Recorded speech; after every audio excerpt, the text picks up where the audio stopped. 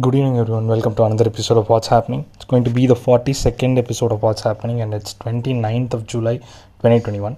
I wasn't able to put up an episode for yesterday, but I have made sure to collate those news items as a part of today's news items as well. So let's quickly get out to the headlines, the national and international segments. The Union Health Minister has confirmed that the vaccines for children between 12 and 18 would be, the hospitals can start to administer that once government gives an official go ahead. And it is expected to be coming up at August. So he hasn't committed to a specific date, but it is expected that people can start vaccinating children between 12 and 18 during August. The two vaccines that the government is currently looking at is Zydus Cadillas vaccine, which is not yet out, and Covaxin from Bharat Biotech. Internationally, Pfizer and Moderna are two vaccines that have been cleared by the Federal Drug Administration in the United States of America as safe for children. But we are going to look at probably an indigenous vaccine. If I think Pfizer comes, it will also be allowed to be administered. Right.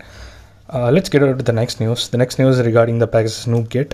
Amid a lot of petitions in Supreme Court, amid the Lok Sabha and Rajya Sabha getting regularly adjourned due to this, amid the West Bengal Chief Minister constituting an independent investigation committee, senior journalist N. Ram and Sashi Kumar have petitioned the Supreme Court for a probe that is monitored by a current judge or a former judge of the Supreme Court, so that impartial investigation would be carried out in the Pegasus NukeGate.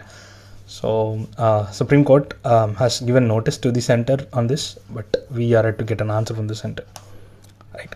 Next news is going to be very important because it's something that we haven't seen in recent years. Not even during older times as well. We haven't seen this to be common. So on 26th, there was border clashes between two police forces. Between Assam and Mizoram. The Assam police and Mizoram police fired at each other. This hasn't happened as far as I know, as far as I can remember, in any near future, in near past in India. There has been border disputes between many states, especially if you take South, Andhra and Tamil Nadu, Karnataka and Tamil Nadu, and Kerala, Karnataka and Tamil Nadu.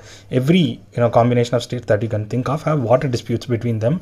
They try to sit down on the meetings. The Water Management Authority mediates them, and all that happens. But never firing or violence has erupted between two states, and that also carried out by the police itself. It's something unheard of. Andhra and Odisha also have some kind of border disputes. The state claims certain villages of Odisha as theirs, and vice versa. But still, even there, violence has not erupted. This is the first time that we are hearing about a violence. Normally, these kind of border firings, happen between India and Pakistan as a part of the international border clashes. But this is something that's very serious when it happens between two states. That too, Northeast, if you take Northeast, Assam is the most developed state there. And most of the things from other parts of the country go through Assam to other northeastern states. So this way, Assam is a very important state, and clashing between two states will leave a very bitter problem. And the states might show that in other parts, like supplying water, Assam might cut off the water supply or the road supply as well, which has actually happened now. Assam has blocked major roads that are going into Mizoram. This has caused a shortage of supply, and a lot of people of Mizoram are actually, finding it hard to find regular supplies from other parts of the country because everything goes through Assam. So let's quickly, rewind what had happened and what each side claims to do. So basically, around 11:30 a.m. on 26th, the dispute started when Assam moved over to the border of Mizoram, and it forcefully closed two police posts. One manned by the Mizoram police force, the other manned by the Central Reserve Police Force. And they also started to attack vehicles that going into the Mizoram region. This was what, and after, from 11:30 to 4, this was happening continuously, and after 4, the Assam police started to fire. So this was the account that was given by the Mizoram police. However, the Assam police tell a different story, which is kind of, contradicting. They said the Mizoram police were actually roaming around in the border in plain clothes, like civilians, not even uniformed, and suddenly they started to fire using their pistols. So that was the account of Assam police. But since this kind of escalation has not happened in India, it was taken to the highest level. It went until the Union Home Secretary, Mr. Ajay Balla. So the only person after the Union Home Secretary who has to mediate is going to be Home Minister Amit Shah. So Union Home Secretary immediately called a meeting of the DGPs of both the states along with the Chief Ministers and Home Ministers, and both of the states have now agreed to resolve this amicably, and the center has ordered the central armed police force to man the border between Assam and Mizoram, so that no more skirmishes take place. So CAPF is going to border the man the borders between the states. Let's hope things don't get escalated from now on, because unity inside India is very important at a time when a lot of states are asking for independence from the Union of India. So like Gorkhaland and all that. So I think it's very important for us to preserve the integrity of India. Right. Let's quickly go to the next news. In a particular case in which the Kerala government requested the Supreme Court to take back the proceedings on the Left Democratic Front lawmakers who were charged with vandalism and destruction of public property when the union budget was being read in 2015 on the floor.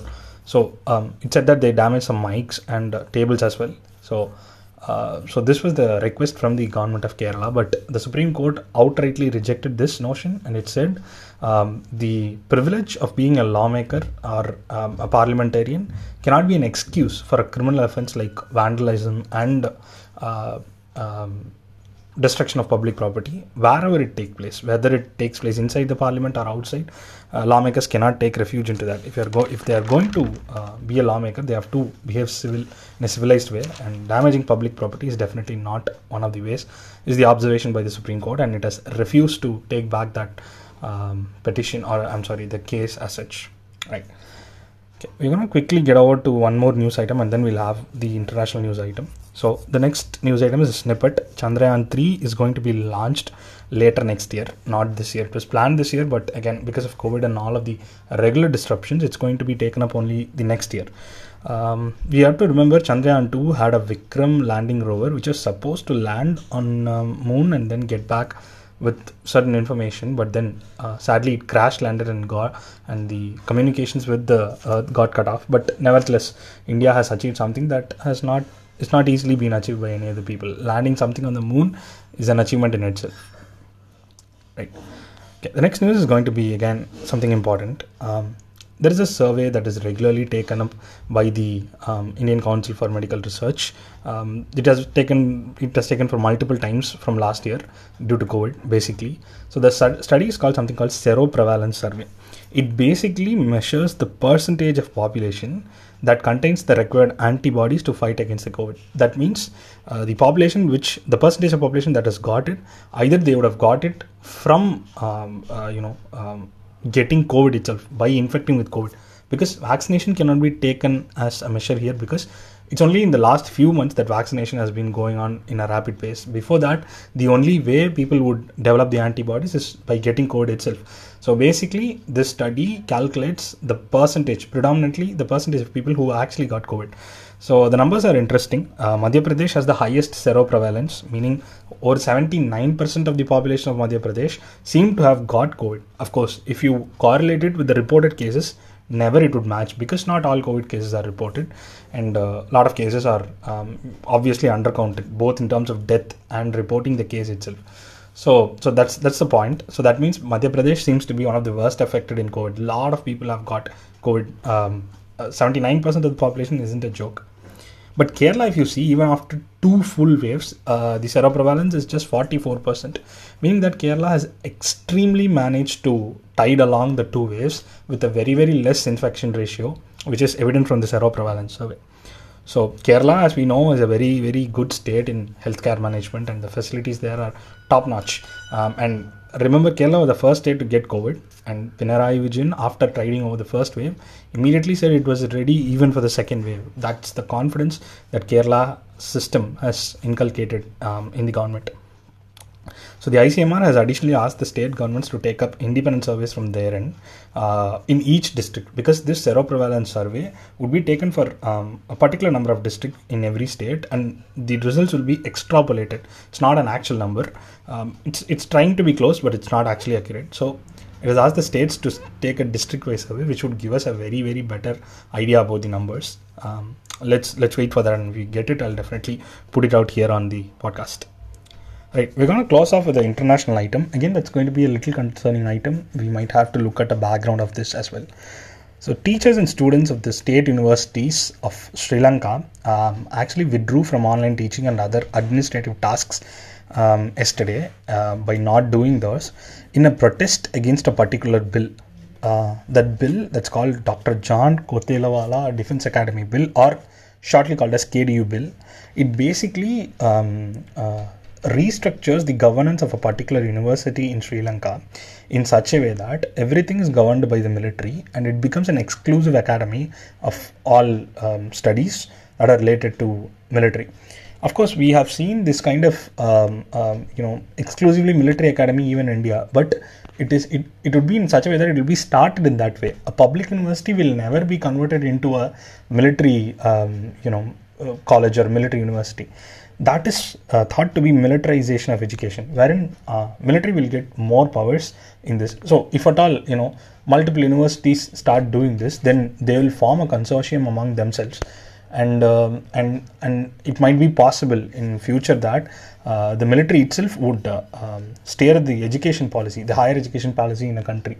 That is something that shouldn't happen in a country, because it's always civilian people and public universities will have the empathy and the right to speech. So for example, if you have a problem in the university students can form unions and protest against it.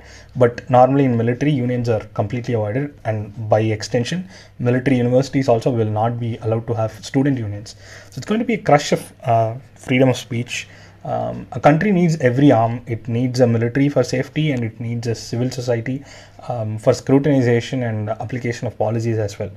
So this kind of militarization is despised by the people of Sri Lanka. The Sinhalese people themselves have done this protest.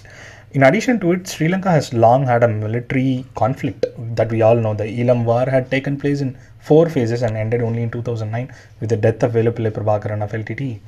But even after that, right, even after 12 years of war ending, there are still reports of people going missing. The already people who went missing weren't being founded by the new government. The government is not keen in giving reparations to the Tamil community that has been affected by the war.